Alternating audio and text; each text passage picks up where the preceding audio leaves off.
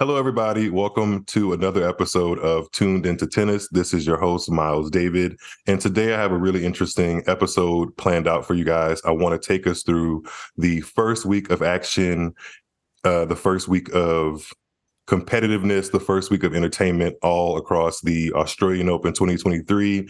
And not only are you going to be hearing my voice, I've included someone to hop on the podcast with me as a guest for the first time.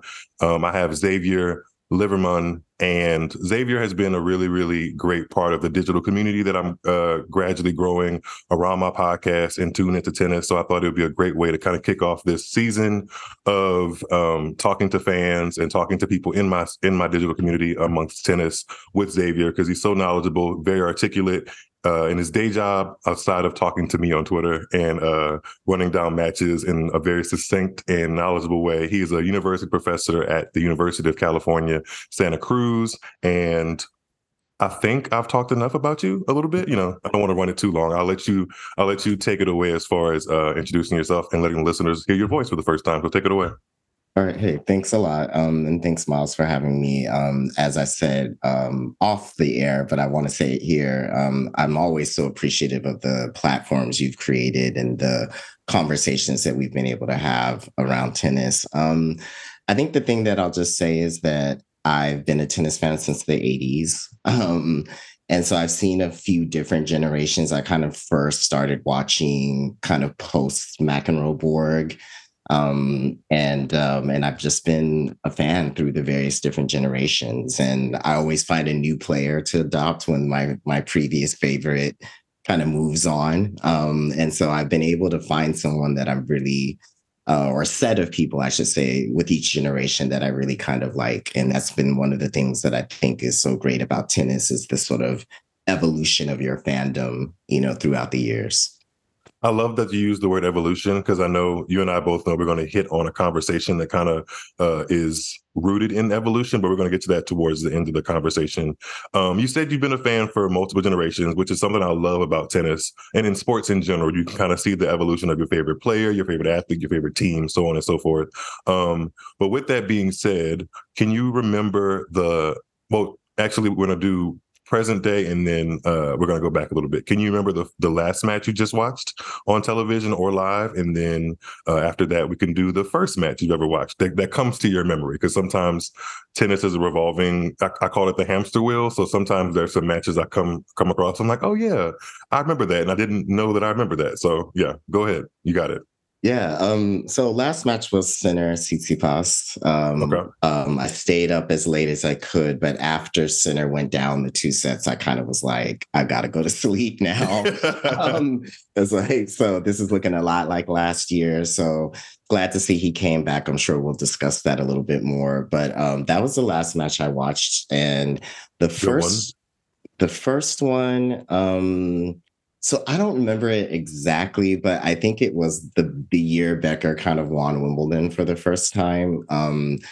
I do remember him being a story, and I remember it being a story that was big enough to kind of penetrate past the confines traditional walls of tennis. Yeah, exactly. The confines of tennis. And so I remember being aware, I was like, who is this person? What's this? I was sort of vaguely aware of the sport, but I think I saw this young guy doing his thing. And I thought, this is just so interesting. I can't imagine being 17 and winning Wimbledon, Mm-hmm.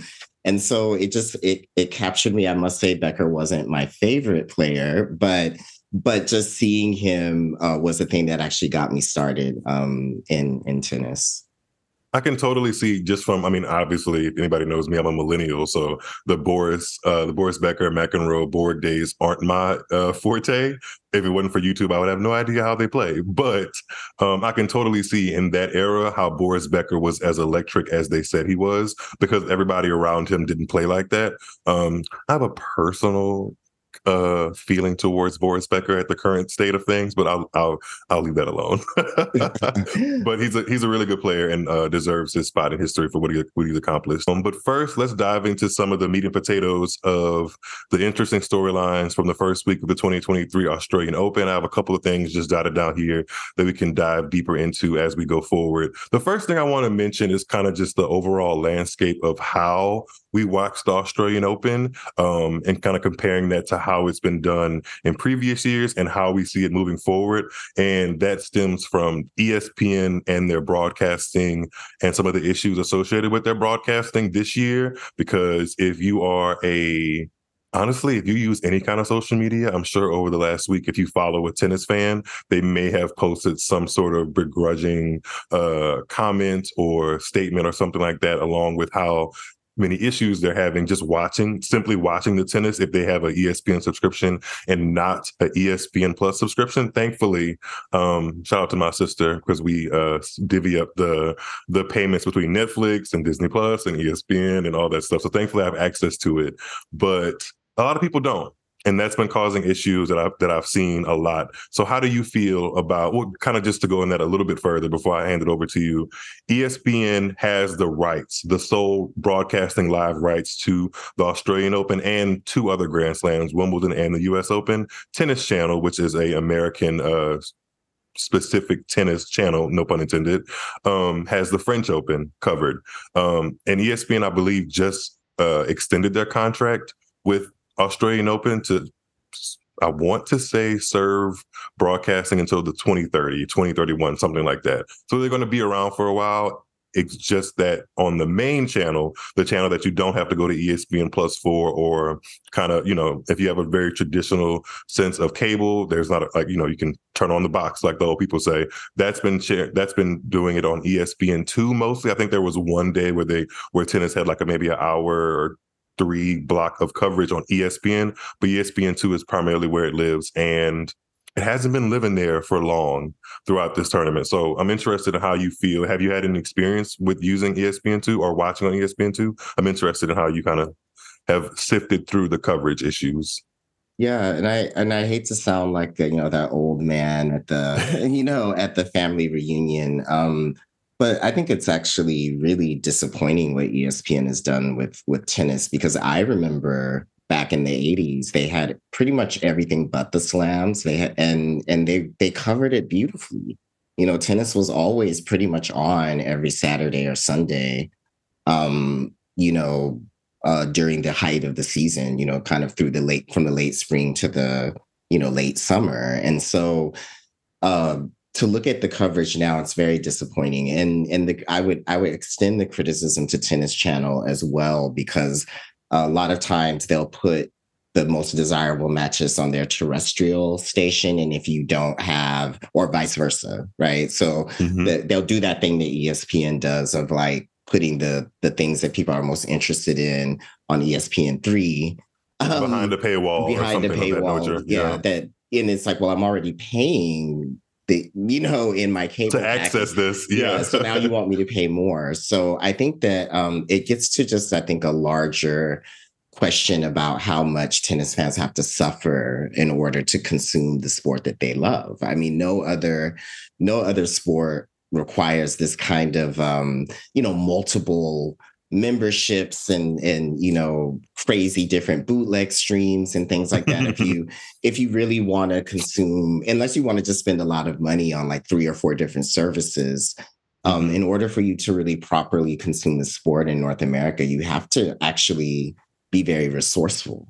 Resourceful and have a budget for subscription services, because there's 4 that pop up in my mind that you need in order to watch Grand Slam tennis. And if you really want to be acclimated to what goes on weekly outside of the Grand Slams, you need Tennis Channel. Not only do you need ESPN Plus for not only do you need access to ESPN for 3 out of the 4 Grand Slams to get every court, or the court that specifically you want, and to get match coverage outside of the small windows that ESPN provides, you have to have a subscription to ESPN Plus, which I believe is $10.99. And on the Tennis Channel side of things, kind of the same concept. If it's not being showed on their main traditional channel, it's on Tennis Channel Plus, which is $110 a year. I think so. I mean, those things add up. And unless you are sharing passwords, which they don't really encourage, which they should, because it's not I don't think the sharing of the passwords is going to make the apps any more glitchy than they already are. So that's another thing. It's not like you have to pay, but then when you pay, you're not getting some kind of elite service, at least in my experience. Tennis Channel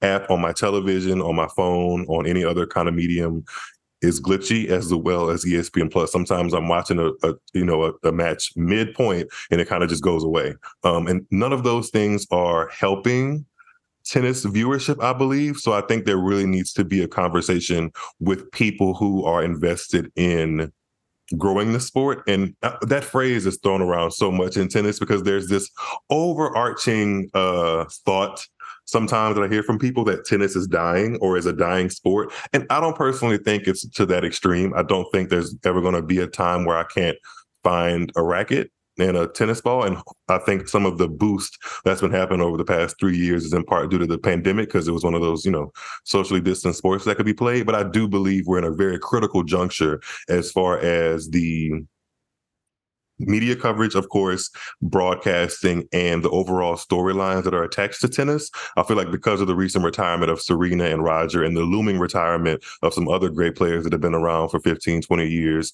people are starting to feel like, so what's going to keep me interested in this sport? And if there's broadcasting issues, that's not going to help that go away any further. If you're already wondering, so what's going on in this sport? Why should I care? And then when you try, you can't really see anything but John McEnroe and his brother be talking heads when a live match is actually happening. That's not bringing anybody, very few people, I should say, the likelihood that that's going to make somebody go out and become a tennis player or a fan is low, So any ideas because I try to be somebody that thinks of solutions, but if you were given access or granted access to maybe like a board meeting or some kind of network meeting, what would you say to maybe alleviate some of the issues? Because there's a lot of people complaining, not just people that look like you and I, it's a lot of people, Yeah, my biggest, I think, solution would be first and foremost for the various different bodies. And I know when you have 7 different,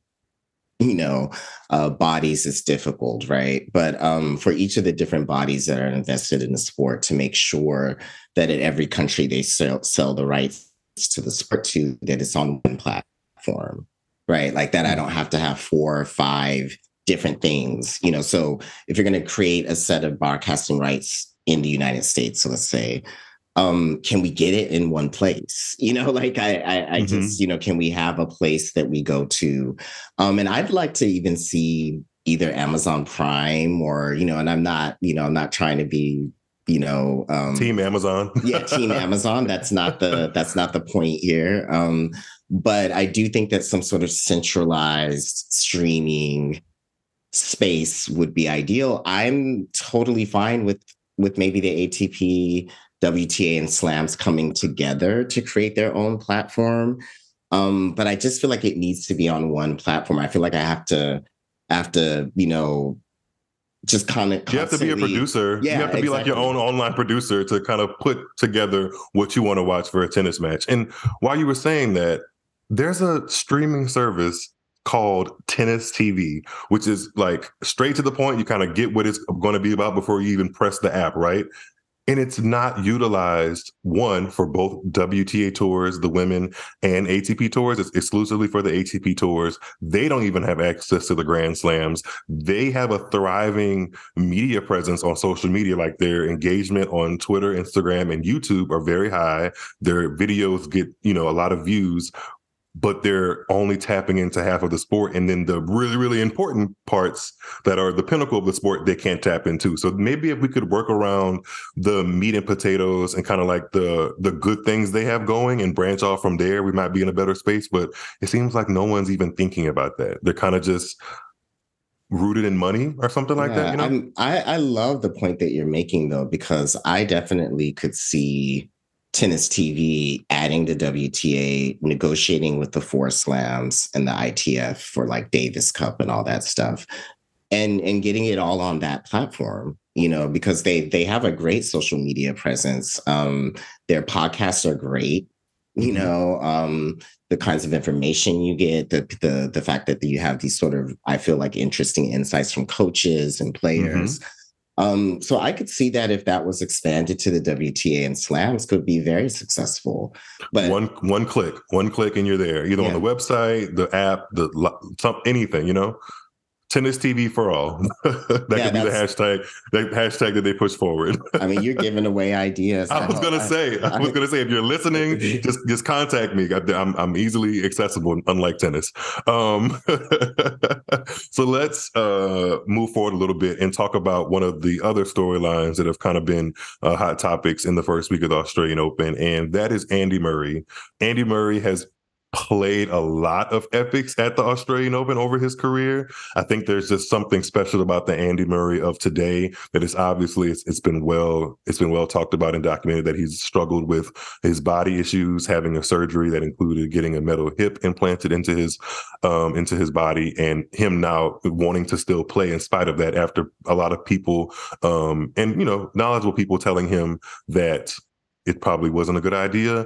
I'm still debating on if that's a good idea or not. But I mean, he's making it work, and obviously, with me bringing him into this podcast, there's still a energy around him when people watch him.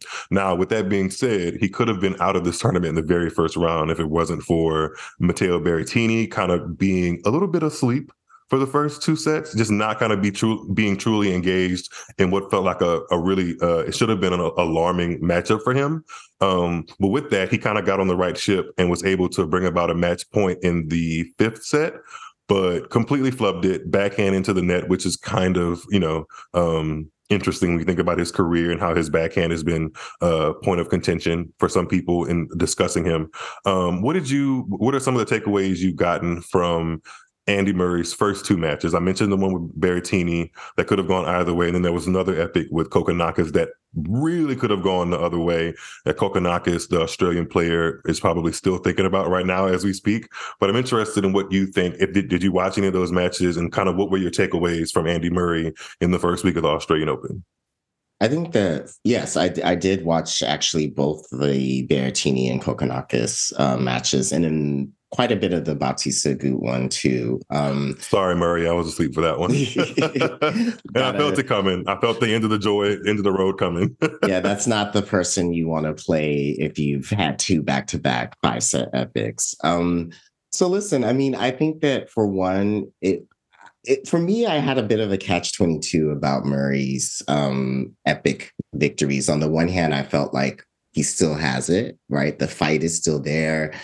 He's still there. And that was very heartwarming to see, right? And I began to wonder, like, is this going to be him rewriting his history in Australia the way that Nadal rewrote his history in Australia last year? I was like, could we have two really crazy stories like that back to back? Because certainly, had he been fit enough to, let's say, make it through to the semis, I would have given him a chance against an injured Djokovic right now. An injured Djokovic. Quote unquote. Yeah, you guys can't see the air quotes there. but all of that to say that I was really impressed with the fight, and it feels like, okay, he's back in a particular kind of way. But at the same time, I was disappointed that he still gets himself dragged into these long, strung out matches. Really the Berrettini match should have been over in straights. It should not have become an epic. Less so with the Kokkinakis match, but I wonder if he had more energy from the first match, if that would have become as much of a struggle, that it was, right? So I think that's what I felt about it. And I also actually felt like, interestingly enough, I learned a lot. I learned similar things kind of about, or I should say, I felt that the matches showed me some things about Berrettini and Kokkinakis as well, right? As much as they showed me some things about Murray. The backhand, still that struggle, on Berrettini, and also this sort of I think really troubling tendency for him to come out of the gates really slow on really, really important matches. Mm-hmm. Thinking about the Nadal match the last year, so yeah, and then when I think about Kokkinakis, sort of all the close calls, right? And the almost moments. Yeah. And so for me, I think the Andy Murray story was so fascinating for what it told us about him, but also what it told us about his opponents. Mm-hmm. It shows that there is some really good edge in the group of people he surrounded himself with. Obviously, a lot of his great victories and some of his most heart-wrenching losses are to the big three, Roger, Rafa, and Novak. But I feel like being so close to them in competition, a lot of that drive and just desire, will to win is kind of baked into them, even with all the other things he's having to struggle through, like his body issues, age, and stuff like that. I do want to say, though, I do feel like he's at a very interesting point in his career, given the age, because he's extending so much energy. And like you mentioned earlier, this could have been his Nadal rewriting history with the Australian Open, because it's been well written that that was his least favorite slam, his least successful one, only having one prior to 2022. And Andy Murray has been to, I believe, an astounding 5 or 6 finals without actually winning the championship. So there's something there too. But he's extending so much energy just to kind of be out in the first week. And I don't know, with a guy that's been so used to getting to the second week throughout most of his career, I don't believe he has even been seated at a Grand Slam since coming back from the surgery. And he's publicly made that a goal of his for a while now. And it doesn't seem like we're any closer to that. So I just wonder, especially with all the emotion and all of the attention to his 2 epics that he played, especially in part because some of the points from those epics were entertaining. Like they probably have made your Explore page or your For You page or something like that on your TikToks and Instagram. So it's something to see and remember. But I'm just wondering, where do I go from here? Like if I was him with a family and I'm sure he has other avenues to keep himself busy as a celebrity athlete. I'm wondering where he goes with that. It'll be interesting to kind of follow, but I do think if that's the last we see of Andy Murray at the Australian Open, I'm okay with that. I feel like I'm not like hoping for that, obviously, because athletes, especially once they are super accomplished, like Andy Murray, 3-time Grand Slam champion, 2-time gold medalist, former world number 1 in the world, you kind of reserve the right to do what you want to do on your time, especially in regards to that sport. But I also don't want to see somebody that has been etched into my tennis memory be hobbled. That's not fun either. So I'm just, I'll be following, and whatever he chooses to do will be the best for him. So I actually want to take a little bit of a break before we get into the rest of these topics. I'll take a quick break for us to recharge, and then we'll be back on in a second. Be right back, guys. All right, let's hop back into some of these hot topics from the Australian Open first week. One of the major hot topics that may have come across your cellular device or laptop or iPad was Nadal losing early in the second round to American Mackenzie McDonald.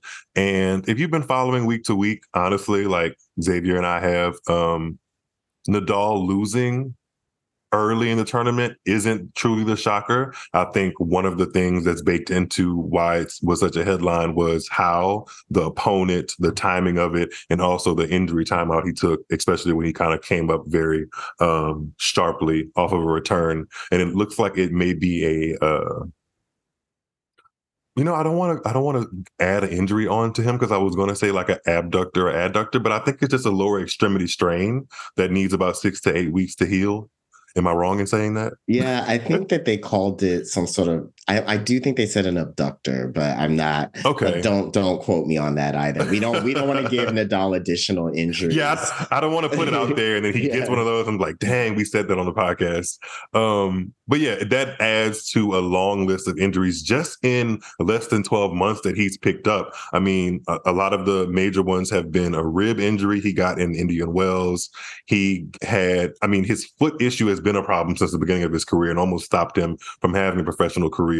But in May ish in the clay season of 2022 in a match against Denis Shapovalov. His foot flared up again to the point where he had to get injections to even finish 2 weeks of Roland Garros and ended up winning it. So he deserves credit for that as well. He has an ab injury at Wimbledon that forces him to pull out by the semifinals and not be able to even play. And then he loses in the fourth round to Francis Tiafoe at the US Open and doesn't win a match for the rest of the year, except a match that doesn't really count too much. He beat Casper Ruud in the ATP finals at the end of the year, but Casper Ruud had already established his position in the semifinals of that tournament due to the round robin. So it just keeps on a list. Oh, sorry, I forgot to mention at the very beginning of 2023, he lost to Cam Norrie and Alex de Minaur of Australia at the United Cup. So it's just been losses, and injuries abound for the last 12 months.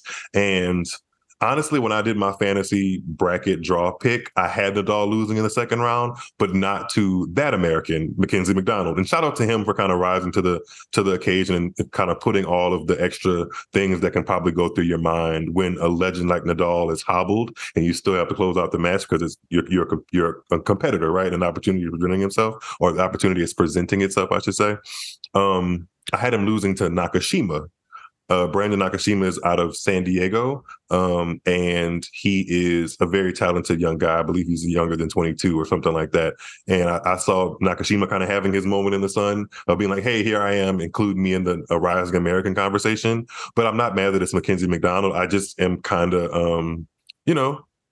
part of me, and you can chime in, part of me feels like we've seen this story before several times with Nadal. Like, it always seems to happen at some point in a hard court season sometimes where he just gets injured, he rests up, and then you see him in the next hard court season, or the timing results in him coming back for the clay court season and he does what he's known for. So I'm not super stressed in that regard, but I also do feel from just a humanity perspective, it must be tiring to have to always deal with that and be of a certain age, be a new father in his life now. He just became a father to a new baby boy, maybe less than 4 months ago, something like that.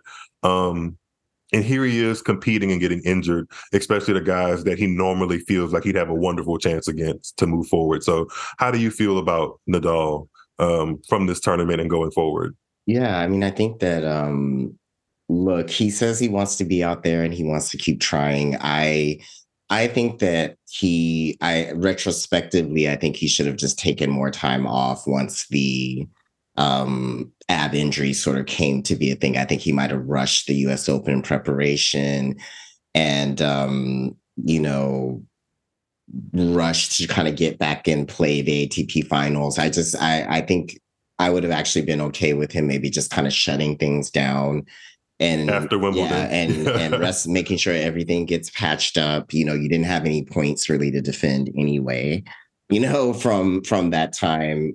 So, why not? Why not just kind of rest up? So what I'm hoping for him is that he actually just takes the time to fully heal. And maybe tries to come back for Estoril, like a 250, maybe. So, I think that'd be a good, little 250 for him to come back to and play and get some confidence, So we'll see if that's what he does. But I think that for me, we've seen this story before, I think you said, but it does feel like it feels like it's a compounding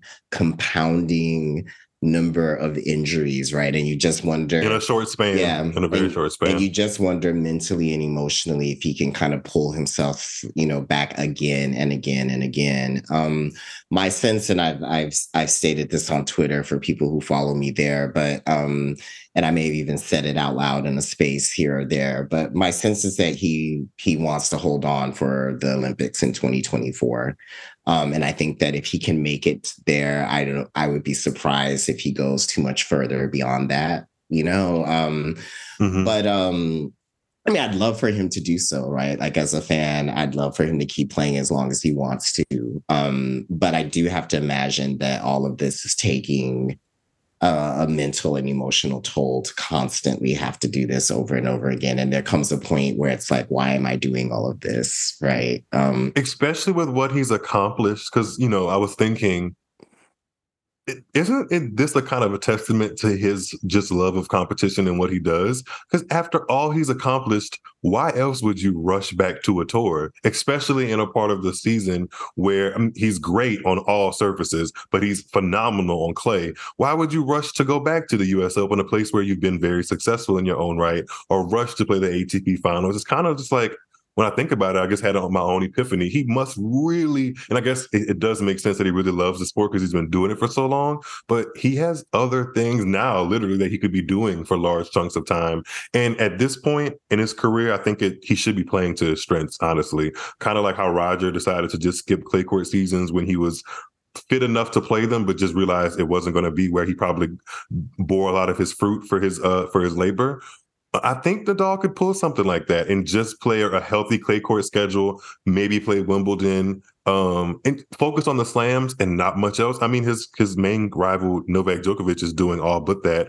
I mean, it's been exacerbated with him not being able to play a lot of tournaments because of his stance on the vaccine and not wanting to get it. But I don't know, Nadal should probably play even less. And he doesn't play that much, but play even less. Because, I mean, at this point, is it really going to matter if he, like, are people going to remember that he won, like you say, a 250 in Estoril, or are people going to remember that he won the Western and Southern Open in Cincinnati? Both great tournaments, but, you know, and he also likes to get a rep for things, but, you know, that's Nadal. I feel like he's going to go out on his own terms. And I will say, just to close this out, I think it's interesting that he has something else to think about with Roger officially not being on tour. So I wonder if that's going to play a part into how he chooses to prioritize tennis, you know? So yeah, speaking, go ahead. I just wanted to ask you, did you want to say anything about Ruud? I feel like we gave him a little bit short shrift in the conversation. I forgot. Yikes. You know, we can tie Ruud into two things because he lost early in the same round as Nadal. He lost to American Jenson Brooksby, who also had a pretty good tournament and is a rising American in his own right. But Ruud was number 2 seed, so that got a lot of headlines, and he lost in 4 sets, especially to lose in 4 sets after having a lot of the momentum winning the 3rd set. That was interesting. And he comes off the heels of a magnificent 2022. But he's also in the group of people that was followed as professional tennis players in Breakpoint, the Netflix series that dropped this month. And he's not the only person to have lost early or not even make it into the main draw in those bunches of people. And of course, if you've been aware, there's this quote unquote Netflix curse going around, and Ruud obviously succumbed to either that or a mixture of playing too much tennis in the off season. That's yet to be seen. But there's a lot of people that were in that Netflix group. I mean, we had Kyrgios withdraw before the tournament even started due to a knee issue, which I'm kind of side-eyeing a little bit. Are you with me in side-eyeing that? I yes, a little, but I wonder if it is the kind of thing that got exacerbated by that practice set, you know, with Djokovic. And was that really the best decision if you were nursing an injury, you know? But isn't it, to me, like the storyline of Kyrgios? Because I don't particularly love his persona, but I do have to admit that his tennis is electric, right? It's so interesting that a guy that boasts himself as the number 1 ticket in tennis, and the must see thing that's holding tennis on to its popularity and saving the sport in his eyes, potentially gets injured at a practice match and can't even play his home slam. Yeah. Like, you know, that's kind of like I don't know the official like vernacular for it, but it's interesting. It's kind of a coincidence, ironic. I'm not sure which one, but it's like, really, dude? Like, he talks a really, really big game, and this is probably the first Australian Open that he comes in with real tangible form, you know? Because a lot of times he's just one of those names that's a wild card, you know, literally or figuratively, he's a wild card. And he withdraws. So I guess he's out for, I think, 6 to 8 weeks, maybe until Indian Wells, I believe is what his physiotherapist said. There's also Fritz that was upset in the second round to hometown favorite or home country favorite. I believe he was born in Sydney, Alexei Popyrin. Did you watch some of that match between Fritz and Popyrin? I actually did watch the match. Oh, cool. I watched most of it, actually. And what I will say is Fritz is a little bit, I can't quite figure out what's happening with him at the slams. I really have to, and I don't know if he's putting too much pressure on himself. I don't know what's going on, but look, Popyrin is one of those players, hits a very flat, hard, heavy ball, big serve. So these conditions really favored him. I don't think that the return is Taylor's strongest thing anyway, right? So he's not getting a lot of I don't get a sense of someone who creates a ton of break points and gets a lot of breaks, right? I think he gets breaks because of the service pressure he's able to put because his own service games are so strong.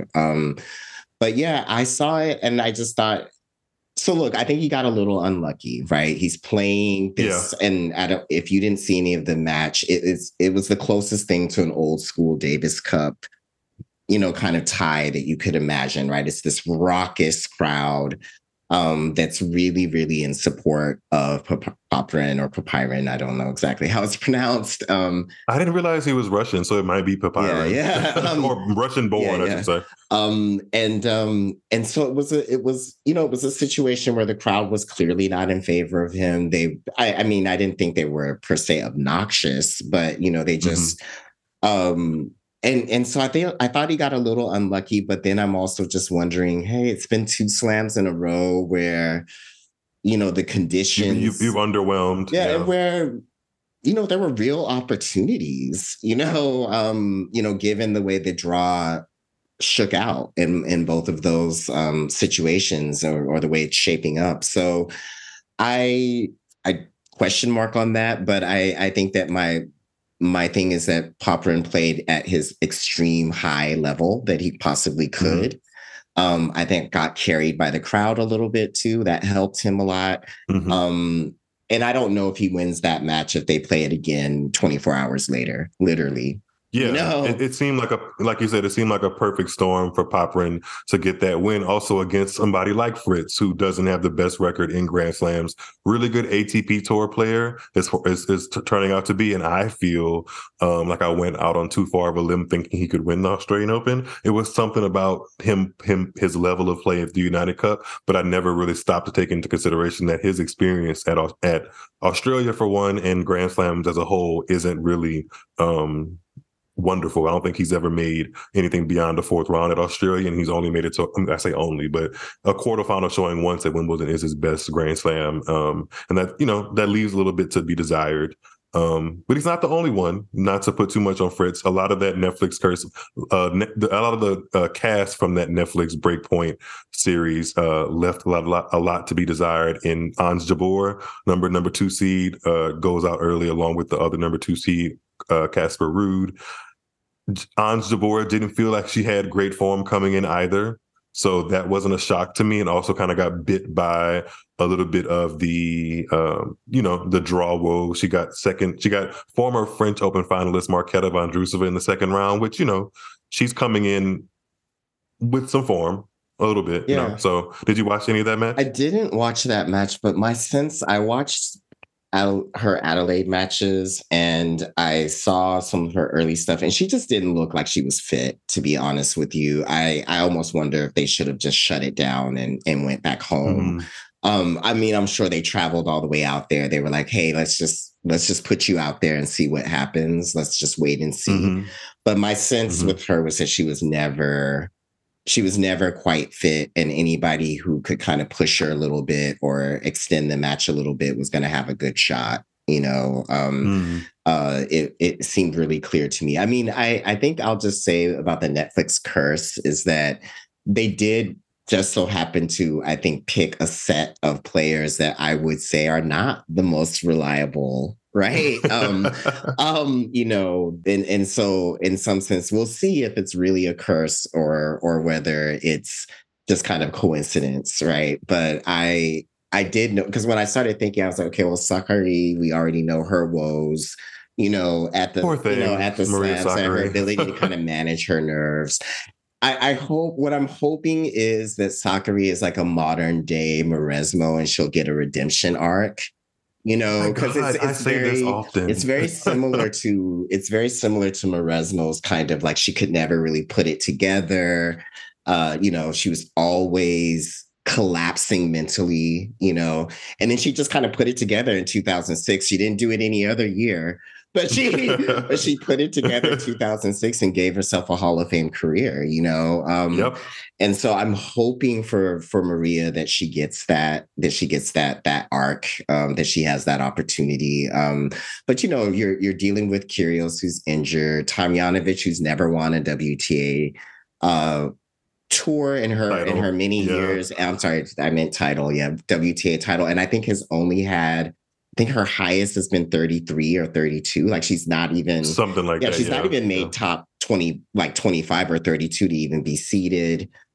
So just the mix of people that they chose were people who, we know what Felix's, struggles are sometimes at the slams. He seems to be a bit feast or famine. Either he's, making his way to the semis, or he's kind of, or just not. Yeah, or he's losing in earlier than what you would expect for him, and he seems to be a bit of feast or famine when it comes to the slam. So when you actually go over the list of players, maybe the only one that I would have said was kind of bankable based on results, and even she had some up and downs, was Ons, right? Given that she made two Grand Slam finals, but she did have a first round loss at the French, right? So she's, she has some up and down too. But I mean, she would have been the person I would have thought would have been able to avoid the curse, but she was injured. So it'll be interesting whether they're able to get, whether they choose to do a second season, who they're able to get to sign up, because we know tennis players are superstitious people. They have their routines. They can be very superstitious. So I could see someone being like, maybe not. Maybe I don't, like, I was inclined to be a part of it, but maybe not. But yeah, we'll see. We'll see.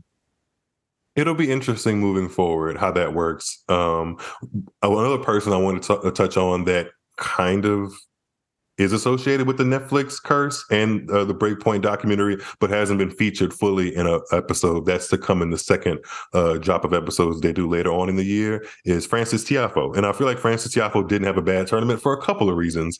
I think his PR and his name and clicks per whatever, or SEO or something associated with Frances Tiafoe is really good right now, especially due to his fashions and his play. But his fashions at the Australian Open were definitely a point of contention and point of entertainment, which I loved, because I haven't felt anyone do that besides Serena in years. And even Venus to a point, maybe Maria Sharapova, like with what they wear when they first come onto the court to play their first match, either makes you gasp in a, oh, that looks really good on them kind of way, or what were they thinking kind of way. Either or, I feel like is a good talking point for the sport. And I feel like me personally, a lot of people feel differently. I feel like he hit it on the nail with Nike. Nike did a really good job of picking him to be the poster boy for that pattern, because everybody else had that pattern in certain areas of their outfit, like their skirt or their shorts or shoes or something like that. But he pretty much wore it full on and looked great on him. I wish he could have gone further, but in the tournament, he ended up losing third round to Karen Khachanov, who is now, as we record this, a quarterfinalist. So he's playing well.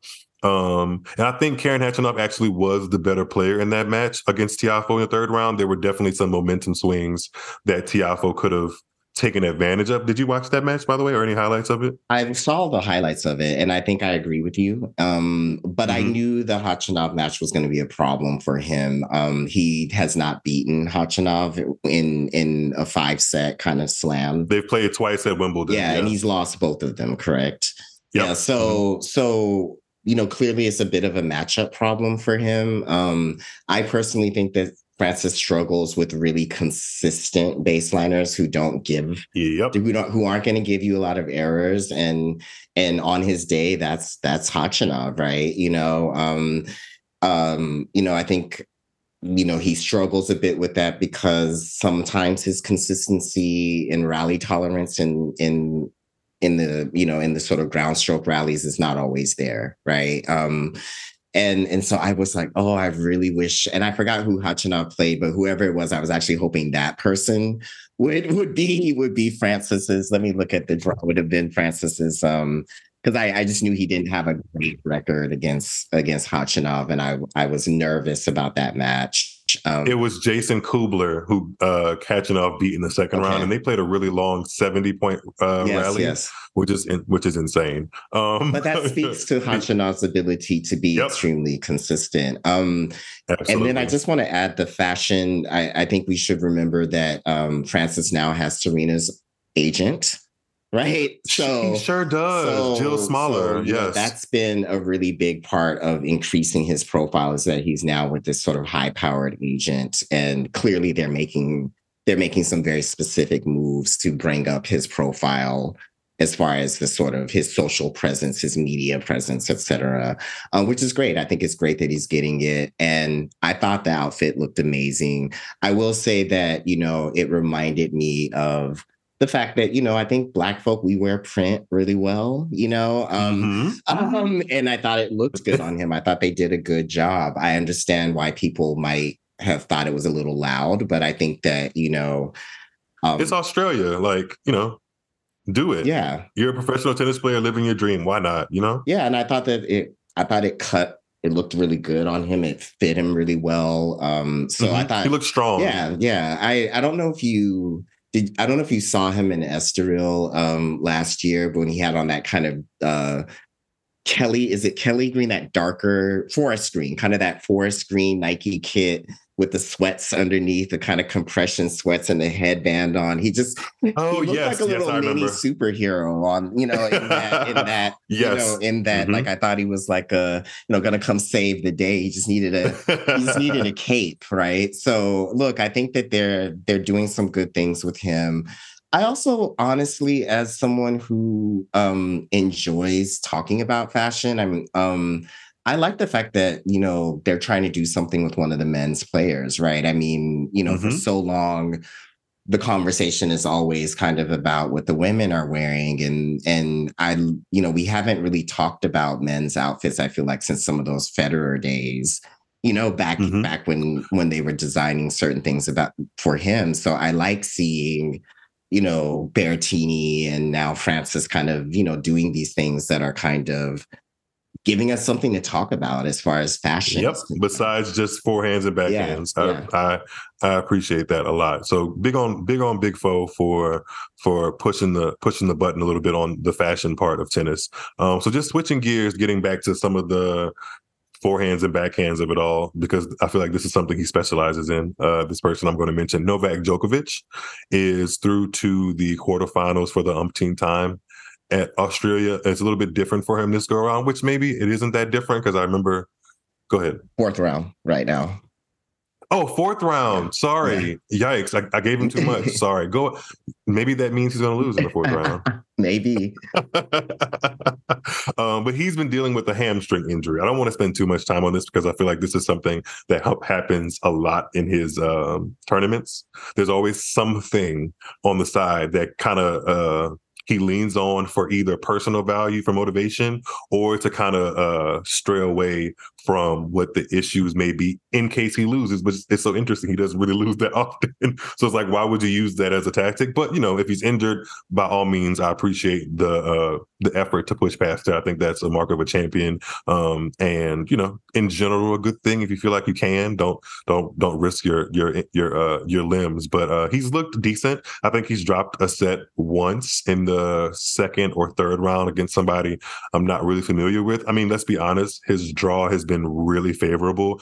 A lot of the people, like I just said, I haven't even heard of, and we're two people that watch tennis weekly. So if we haven't heard of them, they are at a certain, a lower tier than maybe the top 100 that we pay attention to mostly. So, I mean, what are your opinions on Novak? Do you think this is a situation where we might as well just write his name on the title, or is there something lurking beyond? Because if he wins his match against Alex de Minaur, which in itself poses some problems, he faces Holger Rune potentially, or Rublev in the next round. So what are your thoughts? Yeah, so look, this is what I'll say. I will say that I watched a lot of that match against Dimitrov, because I really felt like Dimitrov I thought he could have been someone to keep Novak out there, right? Using his slice, moving the ball around, basically kind of keep him out there, extend the match, and see what's really going on with that hamstring, right? Unfortunately, for him, he wasn't able to do that. But look, I do think he's injured. I remember early in that match when he would be forced to kind of lean to his right, he was clearly grimacing. It was that grunt that wasn't like, it wasn't an exhale of air grunt. It was like, like he was, I'm in pain. I'm in pain, right? And so I thought, okay, this is actually maybe a little more serious than what's being let on. And I thought to myself, look, there are a couple of people in the draw that could make life really difficult for him. I think he does not want to see Roberto Bautista Agut. And if he gets through, if RBA gets through that portion of the draw, and by seeding he should. Now I'm not saying he will. I think, Tommy Paul and all these other folks are there lurking. But look, by form and by seeding, he should be the semifinal opponent. I think that's someone who can do exactly that. Keep him out there, extend the rallies. And if he's not as fit as he needs to be, that could be a little more of a tussle than what I think he's looking for. But I'm kind of like, I've not seen any evidence that anybody can step up and knock him off. So the only caveat I give is that, last night's match notwithstanding, I do think Tsitsipas is playing at a level that I haven't quite seen him play at on an outdoor hardcourt event before. He's clearly now, to me, the favorite to make the final. In that half of the draw, for sure, I would say. So I almost wish he was meeting Novak in a semi, because I think that's a little bit easier to kind of overcome than I think the jitteriness that he has in finals. He does not have the greatest finals record, even on the main tour, Yep. And so I just don't know if he'll be able to hold it together mentally, but if he's able to, he could potentially push Novak. Like, he's like the only one. I'm almost like halfway. Let's just say I put his first name on the trophy already. Yes, there's an N-O-V-N-A and a K. Yeah, for sure. Yeah. I think, I mean, it's one of those things. I mean, he's still in a way in his prime. So if he wins this Australian Open, I won't be surprised. But I also wouldn't be mad, because I feel like if he loses to somebody that is his junior, which ultimately looks like he will, I think that'll be good for the narrative of new faces in the sport. I'm not going to lie. Like, I'm not pushing for him to lose, but I do think, going back to something I said earlier, we're in a critical juncture as far as storyline. So if we get something new and exciting poured into the veins of tennis, I'm all for that at this point. Even if that means Novak doesn't get history. I kind of want Serena's 23 record to be left alone. Male or female. Yeah, no, I could see that. And I just also want to say I kind of overlooked Runa as well. I think Runa could give Djokovic a tussle as well, assuming they both make that quarterfinal match. So yeah, I'd like to see it. Yeah, I'd sign up to see it. Something else I'd sign up to see, and I think you would be right along with me, is the evolution of Coco versus Raducanu. That was a match that we saw the first time that those two women have gone head to head at a match, not even a Grand Slam, at a match period on the WTA circuit. And I think it was actually, for the first time, maybe not for the first time, but for a time, I walked away very interested in what that matchup could look like moving forward. Mostly probably because of my affinity for both of them, how they've kind of worked their way through the sports as far as relevance, in totally two different ways, obviously, with Coco being, incrementally successful, and Raducanu having a breakthrough at the 2021 US Open. I'm interested to see what that happens, because I feel like the points got better and better as they kind of got more adjusted to each other's games, and that bodes well for what happens in the future. I also think the two of them were very excited at the thought of playing each other. Like, they got through their first round matches and was like, okay, cool, I got that under my belt, but now it's time to see and test myself against one of the best, So I'm excited. Did you watch a lot of that match? I know it was at you on the West Coast, so 3 a.m. is not terrible. No, it's not terrible at all for me. Actually, Australia is probably, because I'm more of a night owl, better for me than the European slams, to be honest with you. Because I was like that 6 a.m, 7 a.m stuff. Yeah. But yeah, I did see the match. I'll just say this. Emma was able to you saw how Coco got really tight on that forehand toward the end, trying to close out. And I think that was ultimately her undoing in the tournament. And, look, I hope she can figure that out, because, I think that's the thing stopping her from reaching her potential. And look, I think it's good enough she could snag her French Open anyway, because, with the way that the surface plays, she can hide that. Or Wimbledon. She's something about those natural surfaces. She just kind of uses her athleticism. Yeah, and yeah, doesn't. The strokes of it all aren't as important. Yeah, I think she could snag but I just feel like not sure, right? And so I'd love for her to really work on that, right? And try to figure that out. But as far as the rivalry with Coco, it looks like it could potentially be a really interesting set of rivalries, assuming that they can kind of continue on their trajectory and Emma can get her ranking up a little bit so that they're meeting each other kind of in later rounds. In tournaments, because I think that would have been a much more fun as a quarterfinal match or fourth round match than it was as such an early point in the tournament. So I think it's a very potentially interesting matchup and rivalry for the future. I'm excited about its possibility. So. But I also don't want to get too ahead of myself because I was imagining the Barty Osaka rivalry that never quite happened. It got started, and then I was like, this is a great rivalry, right? They had that little moment in 2018 into early 2019. Another one was Osaka and Andreescu. I definitely built that one up in my head. And I think they've only met one time. Yeah, exactly. And then, we thought, well, maybe, Barty and Iga even for a little bit of time, right? Especially when we didn't know that she was retired, right? We're really out of it, So yeah, I just I think it's a really good. I actually think that the group of young people that we have coming up on both the men's and women's side is just a feast. I have not seen this amount of energy around new youngsters kind of emerging for a really long time, in the sport. I agree. There's definitely some good energy in the 25 and under club, the people that, have more years ahead of them than I guess the 32 and up club, because I feel like that's the perfect window as a professional athlete, 25, 32. You should be kind of in your stride, and whatever trophies you're going to be grabbing, you should be grabbing them in that time frame. And there's some really, really good opportunities of people who could build rivalries to kind of sustain in that time frame. So I'm looking forward to it. I'm also looking forward to the fourth round going forward, because as we speak to each other now, the fourth round matchups are going to be concluding on the bottom half of both draws, and we're going to be moving forward to the quarterfinals and the serious end of the Grand Slam, like I like to say.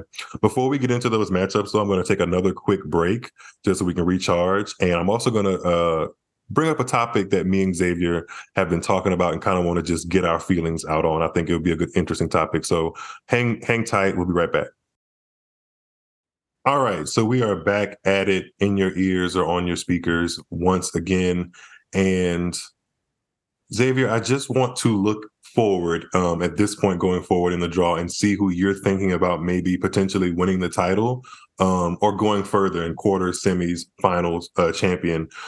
Which draw would you like to start with, for the men or the women? Let's start with the men, because I think it's a little more straightforward. Cool. I got you, and I agree. So let's start from the top half of the draw. In the fourth round, we talked earlier about Nadal's exit, and that top of the draw also saw Tiafoe. But ultimately getting through to the quarterfinals, the two pair are Karen Khachanov and Sebastian Korda out of that Nadal quarter. How do you see that one potentially going? Actually, now that I say their names out loud, they kind of are similar. Yeah.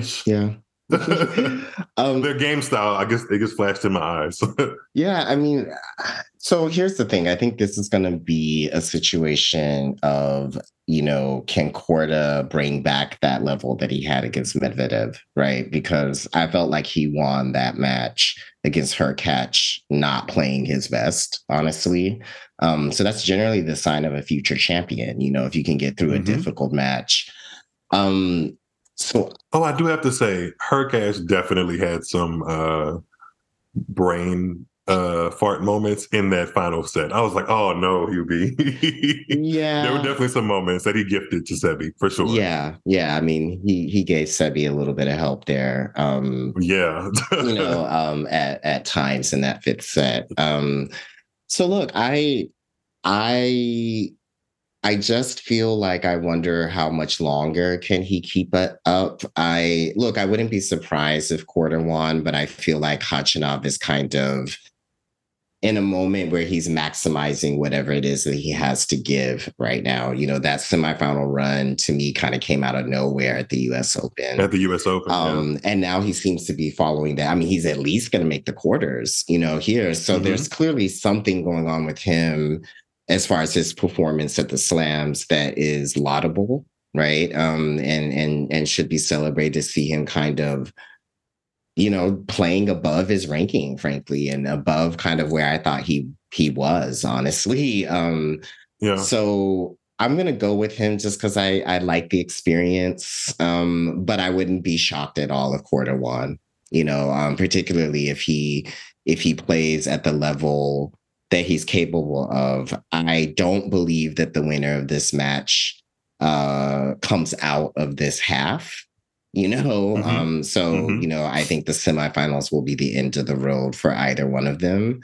But I'm a bit more to, you know, to the experience there in that Khachanov quarter, and I will go in the same direction with Tsitsipas, but once again, wouldn't be shocked if Lehecka got that victory.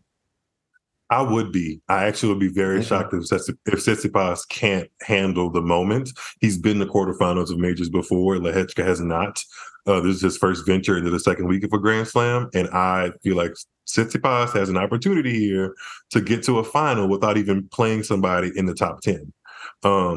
So that's an opportunity there. I do think I'm going to challenge your Khachanov pick with Sebastian Korda only for one reason. I feel like it would be wonderful if in 2023 we could get an American man to win a singles Grand Slam championship, because it's been 20 years since the last person to do so.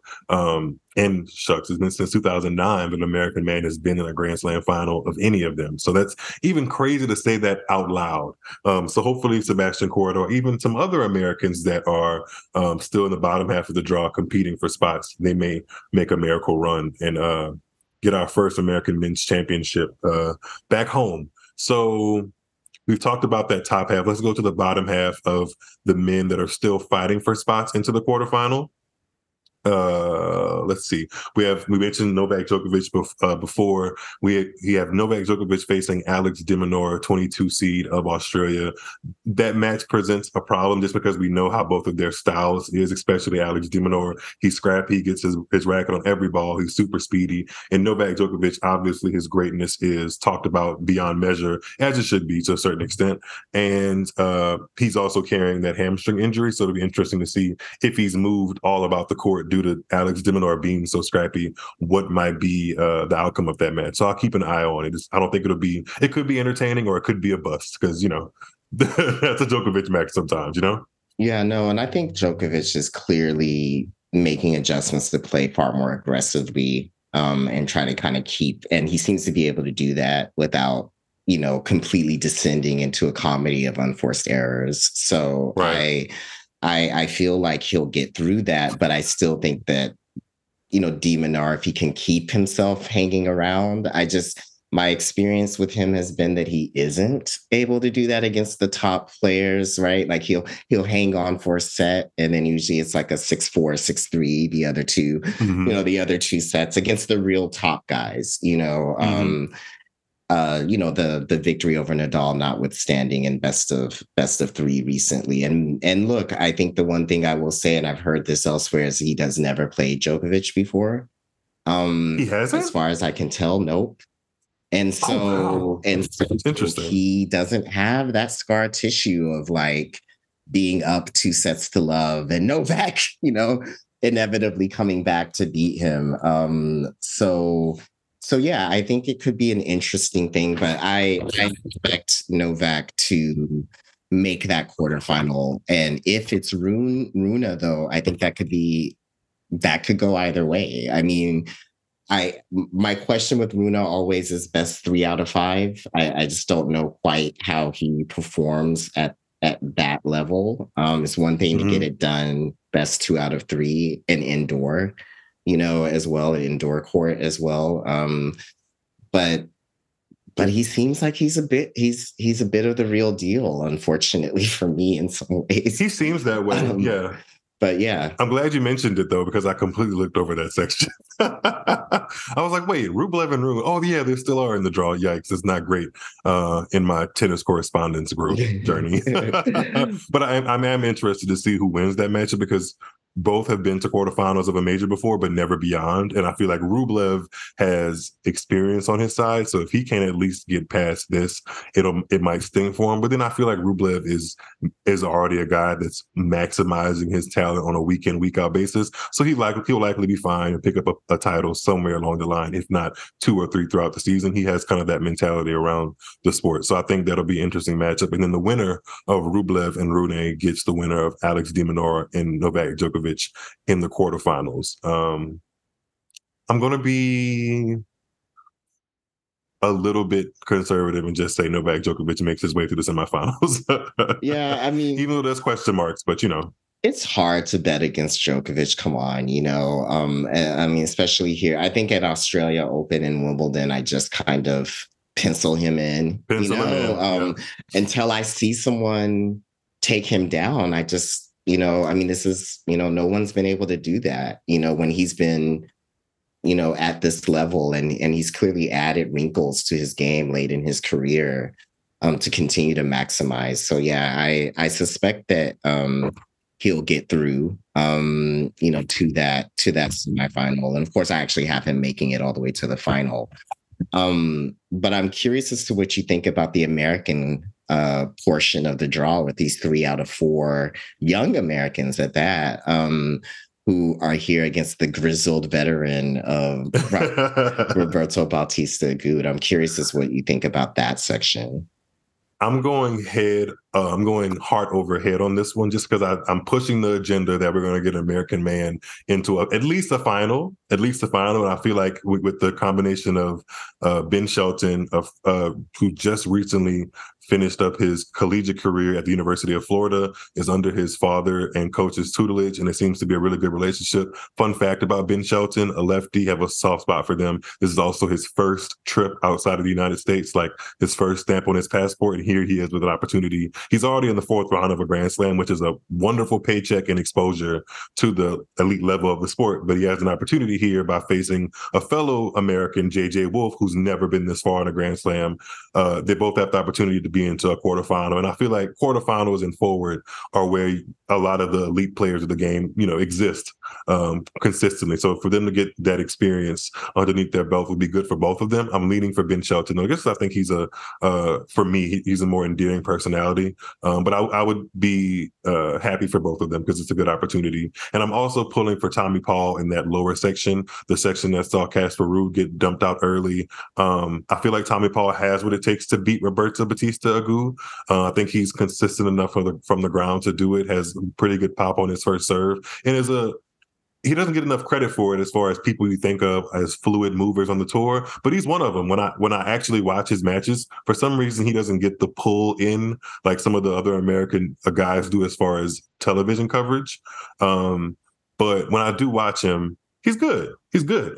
He does everything pretty well. I think he has good hands at the net. Like, he just is a good all-around player. So I'm hoping he can kind of have his moment in the sun a little bit brighter onto the quarterfinals as well. So that puts us with everybody, we've kind of hypothetically placed either into the quarterfinals or semifinals. So I'm interested in who you think or what you think the final is going to look like with all the players we mentioned left in the draw. Yeah, I mean, I'm going to go very conservative and be boring. And I think it will be Djokovic playing Tsitsipas for the final.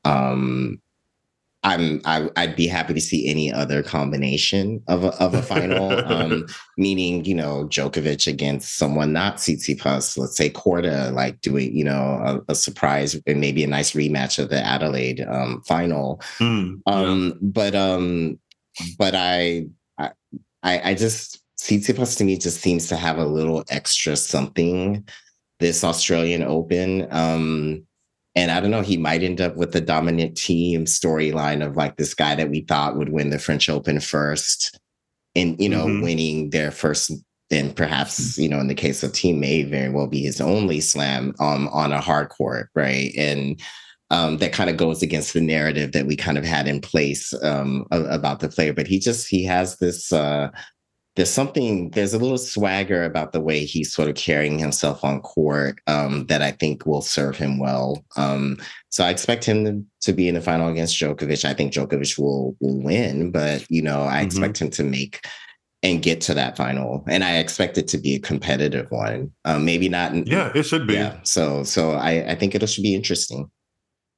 For the sake of just chaoticism, whatever. For the sake of being chaotic, I'm going to go out on a limb and say that Tsitsipas doesn't make the final, and doesn't take advantage of this great opportunity, and that it's Sebastian Korda versus another pick for chaos purposes only. Sebastian Korda versus Alex de Minaur. Maybe this is Alex de Minaur's Leighton Hewitt moment, has a really, really competitive run through the final, gets to the final, maybe comes up short, or he wins the whole thing. I mean, I feel like that'd be great. What if imagine a world where there's an Aussie woman that wins one year and an Aussie man that wins the next. So that'd be pretty cool. But, that's not too realistic. So if you're listening to this for betting purposes, for whatever reason, just don't take that advice.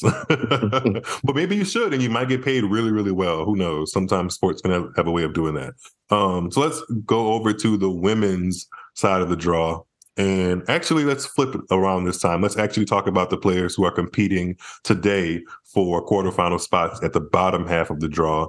And let's start with the section that saw Ons Jabeur lose early, the number 2 seed.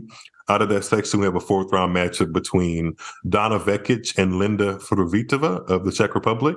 That's an interesting matchup because, again, Vekic is the more seasoned player, but also doesn't have that many forays into the second week of a Grand Slam. So obviously an opportunity for her. And then also for the young Czech player, I believe she is, how old is Linda? She's 17 years old. She's 17. Yeah. Huge opportunity for her as well. She has had a very interesting draw. She hasn't faced a seed yet, actually. Neither has Vekic. Yeah. I take that back. Vekic beat Samsonova 6-3, 6-love, which was a great win. And shout out to Donna Vekic for kind of starting to right the ship of her career. She was a player that had a lot of potential growing up. And for me personally, I liked her because she reminded me of like a 2.0 version of a player I liked back in the day. And some people know this, Nicole Vitasova. Yes. I loved Vitasova. Do you see it? Yeah, right? no, definitely Vitasova vibes with Vekic. Yeah, I see that. In the stroke production, kind of the physicality, all of it, So I'm hoping for Donna to get into that quarterfinal. I think it'll be a good opportunity for both. How do you feel? Yeah, I mean, absolutely. It's been interesting. Vekic had fallen out of the top 100 at one point, right? And you just kind of thought, someone that talented, I understand if they're not a top 10 player, but come on, they should be able to, stay in the top 100. So I'm glad that she's kind of had this rejuvenation over the last year, really start to pick up some good results towards the end of last year.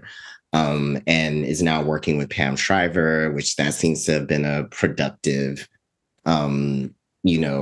partnership so far, So yeah, she's looked good. I mean, I thought she looked good at United Cup. And she's looked good here, and I expect her to make that quarterfinal.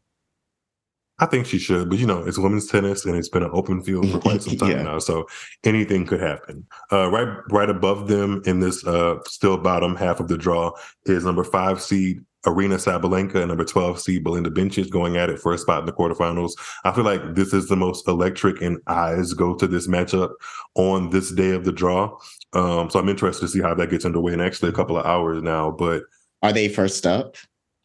I don't have the schedule right on me. I can look it up, but in terms of the matchup, I'm not even actually sure how many times they've played. But something about the matchup on paper is intriguing. Just because how Bencic takes pace and how Sabalenka produces pace.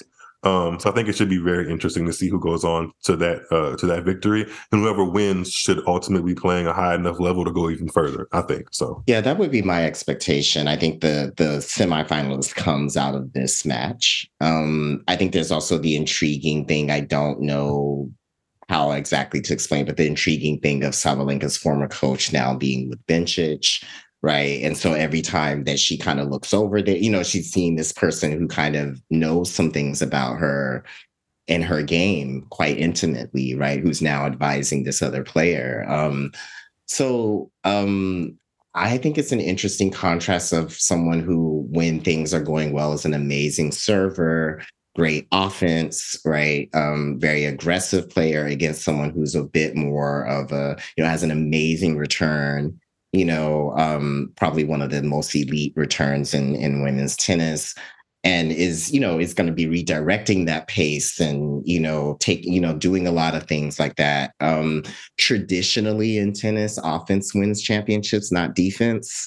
And so I'm gonna go with Sabalenka getting through this and going all the way to the semis. I actually did not pick her to win because I think she'll lose to Garcia, but we'll talk about that other side of the draw. Okay. But I do think that, but I wouldn't be shocked if she made it all the way to the final and won the championship, given the form that she's in. I think for me, I've seen her melt down in those semifinal matches way too often now. She's 0-3. Yeah, and she's been ahead in the last two of them. I don't know about the first. All of them. All three of them. She's been ahead. All of them have gone 3 sets, and she's had opportunities in all 3. Yeah. Yeah. But wasn't she up a break in both of them at the in the US Open ones? Yeah, almost certain. Yeah. So I just that just lingers in the back of my mind a little bit. And so that's why I don't.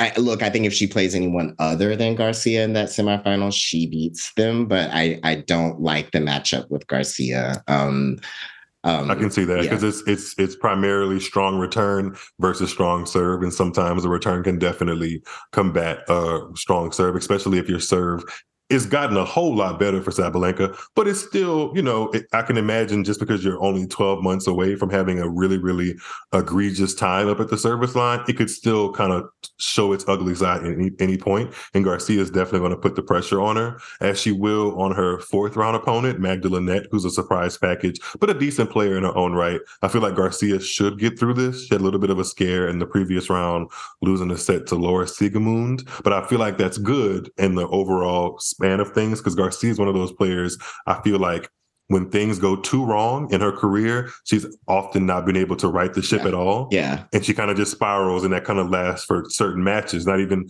just one, other matches. But she kind of righted the ship against Siegemund, dropping the first set 6-1 and going on to win 6-3, 6-3. I think even if something happens similarly against Linette, she should be able to get through that just for sake of firepower that Linette doesn't have and Garcia does possess, Yeah. Yeah, no, I agree with you. I'm with you. I actually I think she'll get to this quarterfinal. I think that the match against Siegemund was good for her managing her nerves, which is always the issue, with hers. I think the other issue is that obviously, given that very high risk, high reward game that she plays, if it's just a little off, on a certain day, it can descend into a bit of an ugly performance, honestly. And so obviously you don't know what's going to happen, but I feel like she's working with a lot of confidence right now. And so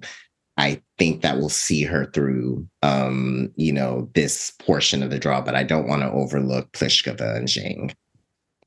I don't want to overlook them either, but they are 2 surprise packages to this part of the draw. Pliskova has been on a Czech planet all on her own for a couple of months, I think, and I'm surprised that she's even at the 30 seed mark. There's been some withdrawals to kind of help her out a little bit, but yeah, she's lucked up a lot from the number 8 seed Kasatkina being out in the first round. She had her pigeon in the second round, Putintseva, who she's never lost to. Mm-hmm. And then Zhang benefited from Kudermetova losing out early. And Zhang has actually only dropped 1 set early on in the first round. So they're both playing well. It's an opportunity for both of them to add another quarterfinalist to their resume. I think Pliskova gets through that one. And it'll be interesting how she views her opportunity to even go further, because I would imagine, not that she's old by any stretch of the imagination in tennis, I don't even think she's 32 yet, but the opportunities seem fleeting, So if she wants to finally get that, I never won a Grand Slam off of my back, here's an opportunity to at least get to a quarterfinal and beyond, even if she wants to, so we'll see how that goes. Yeah, no, absolutely. I'm favoring her to get past Zhang as well. And then don't expect her to get past Garcia. And I think the reason why I also favor Garcia over I'm assuming here a Garcia Sabalenka semi, which I think will be a great match if they both show up. I would love to see it. Yeah. If they both show up. That's my pick. Right. Even if they don't, I feel like, there'll be no felt left on the ball. Yeah, that's true. That's true. And I think the only reason why I'm giving the slight edge to Garcia is because I think the combination of the serve and her aggressive play when she's serving, along with her ability to cause some trouble in her return games, will serve her well against someone like Sabalenka. But once again, I would not be shocked if Sabalenka made the final. I'm pushing for it. Either one of them can make the final, and I would be happy out of the outcome of that. I really would. I think it's an opportunity for both, so I'm going to see how they both kind of hit their way through the nerves if they come up. And then let's quickly go up to the top half of the draw that was anchored by Iga Swiatek. We haven't talked about her at all, I don't believe. Interesting, because she's a number one player, but she did look really good up until she faltered in the fourth round against Elena Rybakina. And I feel like Rybakina poses a couple of different problems in that matchup because, one, she's a power player and can kind of open up a point with one swipe of her racket, especially on the forehand cross court, which she played brilliantly in that matchup against Swiatek. And also, Rybakina seems to be on I'm gonna show you guys what's up kind of tour, because she won Wimbledon and then lost the first round of the US Open, and in between that time there weren't any other additives to her narrative besides just being a Wimbledon champion, and she didn't get any points, so her ranking didn't shoot up to like a top 10 seed at a major. So people have been putting her on outside courts, and she kind of feels a certain type of way about that, and she's voiced it. I have my opinions about that, but we won't get into them today. But she's playing well and motivated, she said as much in her press conferences. So that was a good win for her, especially against a two-time Grand Slam champion, three-time Grand Slam champion against a Wimbledon champion in the fourth round. Would have liked for it to be later in the draw, but this is women's tennis. This is what happens. Yeah. I didn't know if Rybakina would be able to make it to that point in the draw. But I thought that because I feel like I had someone beating her before. Maybe I had her losing to Collins. Yeah, I think I had her losing to Collins in my brackets initially. I didn't really realize the extent to which Collins was kind of dealing with that injury. I probably wouldn't have gone so high on her had I known that.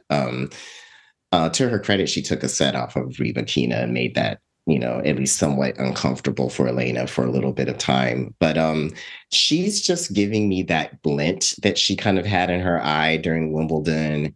She's just giving me that, silent assassin, I'm just, I'm coming through and no one's really paying attention to me until they are. And just about Iga, just really quickly, I think she's the kind of player that reminds me about Ash Barty in the sense of like they look unbeatable until they don't. Right. And then they're in the loss kind of comes, a little perplexed, but you kind of see how it happens. Right. And look, Rybakina is very aggressive on her second serve return. And so she was able to really push Iga with that. So I felt that she had the tools to compete, but she held her nerve. She just played with, I don't know, there's something extra there that I wasn't seeing at the US Open that I really haven't seen since Wimbledon, from her. And so I like her to now get through to the semi, honestly, but it's also that situation where which Ostapenko shows up, right? If it's the Ostapenkos who's just hitting the cover off the ball and hitting into all the corners, right? Like doing both of those things simultaneously, right? Creating these amazing angles. There's almost a sellish like quality to Ostapenko's play at times. It reminds me of Monica. And I just, if she comes there and she's able to just do that and, hit enough winners, she can take out. She can take out Rybakina. I think that she can take out anybody. She really can take out anybody, right? So I'm putting my money on Rybakina, but I wouldn't be shocked if Ostapenko came through on that top portion there. For sake of time, I'm gonna just assume that Pegula gets to the semifinal and assume that she went because she's surrounded by really big, strong hitters from the baseline. I'm going to assume that her consistency and ability to match pace gets her all the way to the final. And I really want to see how that matches up against Sabalenka. Okay. I feel like that'd be very interesting, especially because Pegula has also quoted in saying something along the lines of actually naming Rybakina, Ostapenko, Sabalenka as really good players that she admires for their ability to kind of hit through the court and how tough they are to play, but she also still enjoys playing them. So I'm interested to see what there goes another American in a Grand Slam final. And she's been knocking on the door, Pegula. Obviously, she has a tough test against Azarenka, but just for the sake of a little chaos, but controlled chaos, because they're two top 10 seeds, Pegula versus Sabalenka in my final. Sounds fun. Who's in your final? I'm going Garcia against Rybakina. Okay, that would be fun too. That would be fun. I mean, that'd be Garcia's opportunity to kind of like quell the media as far as will she be the person that lives up to her potential that Andy Murray set for her, and then Rybakina will be able to kind of right the ship in her regard. Be like, hey, I'm not just a fluke Grand Slam winner. I earned this, and I can do it again if I want to. Yeah, so yeah. That'll be interesting. I think we've set ourselves up for an interesting next week of the Australian Open. So if everything that we've kind of wanted in both of our worlds, if that comes true, I think I'll be a happy camper and can say that the Australian Open was one of the best that I've watched. So before we head out of here, I wanted to engage with you on a conversation, and I posed, the question to you prior to us jumping on the podcast, but I just wanted to get your opinion on something I'm noticing in the dialogues I'm having in the tennis world, and I've noticed it quite a lot in this particular Grand Slam because I feel like now that we're officially on the other side of a season that will not include Roger and Serena, and in a season that sees Rafa hampered, and then to a certain extent, Novak dealing with his own injuries. There's a new influx of faces that are coming out of the woodwork to a certain degree. We mentioned it earlier as far as the energy that's surrounding that. But I think there's some competing energy. I think there's some competing energy from people who are established and seasoned fans of the sport who aren't really in a very accepting mind frame as far as accepting the newcomers and also being really, really harsh on newcomers, basically trying to get them to measure up to the past success of the big three and Serena and Venus to that extent. And in reality, I feel like there's much more competition that they really have to go through to get to the likes of those numbers. And even if they don't get to those numbers, we've been spoiled to a large degree by the amount of championship winning performances we've seen from the big three and the Williams sisters. And there's just, like I said before, there's this competing energy that kind of just seems harsh and full of negative energy towards the new faces instead of just being accepting. So I was wondering how you felt about that, and do you kind of see it the same way? Yeah, I do see it. I mean, I think that we've been really spoiled with this sort of, particularly on the men's side, with the kind of consistency of the big 3/4. Like, even if you think about that time when Murray was kind of, these guys were making basically semifinals of every slam, right?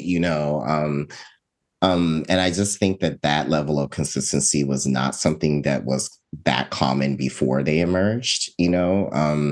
You think about the way Pete Sampras struggled at the French Open, and Agassi had a very up and down career, and so forth. And so I think that we should give people the grace, that, and I think we should understand that kind of consistent, high top end performances that we saw from the likes of the big 3/4, or even Serena when she was kind of at her most consistent best, is probably not likely to be reproduced again soon. And I think that we have to just, as fans, accept that. And I'm always about trying to, and that's not to say there's not space for valid criticism. But I do think that there's an unnecessary negativity around some of the younger players and what they can and can't accomplish. And I think that, we just have to remind people, 300 plus weeks at number one is unusual. Right. 20 Grand Slam titles is unusual, much less even one Grand Slam every season. Exactly. Multiple Grand Slams every season. That was not happening before we got the trifecta of the big three, along with the Williams sisters. Like backing up Grand Slams, being defending champion is something that they kind of revolutionized and became a norm when it really isn't that much of a norm in tennis. Yeah. So I think that we should have that grace, and also understand that the story gets written at the end of it, or the story gets told at the end. And I think there's a lot of trying to front load the stories. We just don't know. Like, we don't know what's going to happen with someone like a Tsitsipas or a Sinner or an Alcaraz. Let's let the story unfold, I think that some of that inconsistency is to be expected, and is not necessarily a harbinger of poor quality in the sport. It doesn't mean just because granted, this word is used a lot on in the tennis Twitter sphere or just tennis world, like a flop. Yeah. And it's funny. It's funny sometimes because players do have flop moments, either with a bad shot or a bad performance in a match. I just think that there's a rush to like call somebody a flop that didn't necessarily measure up to their performance in the same tournament the last year, and not enough understanding of the players that are currently playing well now, even if they aren't established household names or even established consistent champions. They're still in the higher ranks for a reason. So I kind of want people to stop being unnecessarily hesitant to get to know the new stars of the sport and really lean into the journey we're all about to go in as tennis fans and as a tennis community. Even outside the tennis community, I think there's a lot of potential for the energy that we've talked about multiple times from these youngsters to really bring in a new wave of the sport, whether it be point construction or how we watch. That's changing too. We talked about it at the top of the show with ESPN and their broadcasting and stuff like that. A lot of different things are subject to change in the next couple of years of tennis. And I feel like at this time with the new stars, we have Alcaraz, we have Rune, we've mentioned, we have Felix Auger-Aliassime on the men's side, we have Sinner as well. On the women's side, there's Coco Gauff. There's even Ostapenko to a certain extent is not some household name that's kind of, showing that she can rally with the best of them when she wants to. Coco Raducanu. Oh, look at that. I made it a rivalry name just that easily. Raducanu, and just a whole host of other names that a lot of people are kind of like, huh, who's that? Mm-hmm. At the end stage of a Grand Slam, but have serious credentials to their name and have worked just as hard as the people that came before them to make it that far. So I feel like we should give them their respect. And on top of all of that, like I'm kind of on this wave of respecting the tennis players because they really sacrifice so much. And shout out to Mackenzie McDonald, who posted this on his Instagram. Mackenzie McDonald, we mentioned him earlier, is the slayer, I guess you could say, of Rafael Nadal. But I guess it was him or his graphics team put a really wonderful graphic. And I'll try to link it in the show notes as well so you can go check it out. He put together a graphic of how often he actually was in a plane throughout the entirety of the season and where his plane dropped off, what countries it was in, what continents it was in, and was a really nice graphic of him traveling in a plane all around the globe. And for whatever reason, it just kind of hit me like, these players are required to do quite a bit of traveling and on top of that perform. And just as, average guys like ourselves, I'm sure we play tennis and are active in our own rights, but to literally be able to literally have to travel from, say, California to Asia in a span of like a week and then be expected to play an elite level tennis match is a lot harder than I think we give the tennis players credit for. And they're expected to do that at any moment's notice to kind of keep up with the hamster wheel of professional tennis. So we have to give them a grace, like you said, to deal with all of that and then also perform in spite of all of that, Yeah. And I think that we also have to keep in mind how social media has changed the way that we engage these players and the kind of pressures that players are under, with players kind of getting all of these horrible messages after they lose or whatever, right? That's not something that typically back in previous generations had to deal with in quite the same way. And I'll just say that, having cycled through a couple different generations of the sport, I think there's always that tension about like what's going to happen after McEnroe, Connors, Borg. Well, the next group came through, right? Your Lindell, your Wilander. Yeah, it always happens. Lindell, Wilander, Becker, Edberg. Oh, what's going to happen after them? Well, then we get Sampras and Agassi. And then what's going to happen after them? Well, we got Federer and Nadal. So I think we'll get what's coming to us, but we have to be patient and wait for it to happen. We have to be patient. Like I said before, I think we have to lean into the process and be excited for the journey, because I mean, at one point, all the names that we talk about as just established champions weren't. They weren't. They had to do the hard work. They had to win the matches to get to the point where we really lauded them the way that we do. And I think we're in the beginning of a lot of players starting that process or beginning the journey, like I said. And, speaking of journeys, I appreciate you coming onto the show and leaning into the podcast journey with me. I think this has been a great show. I'm glad that we were able to kind of go back and forth on that topic and all the other topics that we've talked about thus far in the Australian Open. For those who want to be able to kind of follow your work and your critiques and acknowledgement of the sport, where could they follow you on social media? Yes, I'm on Twitter at xmanphd. And that's probably where I do most of my tennis discussions. So the other social media aren't as important. I don't really use Instagram to talk about tennis. So I do. I feel like people love visuals these days. So I have to meet them where they are, and lean into that journey as well. But yeah, it's been a great conversation. Like I said at the very top, I really do appreciate your interest and your dialogue and the way you kind of, like I've said before, lean into the conversations that I have and questions I pose on Twitter. And I appreciate you being a part of the Tuned Into Tennis digital community. And I'm looking forward to get you back on the podcast again, because it's like, you give me a good run for my money. Okay, that's great. Well, I've enjoyed the conversation as well. Thank you for having me on. And of course, we'll probably meet again quickly in the social media universe. But yeah. We will. All right, this has been fun, guys. I will catch you guys on the next episode. Peace out. Take care.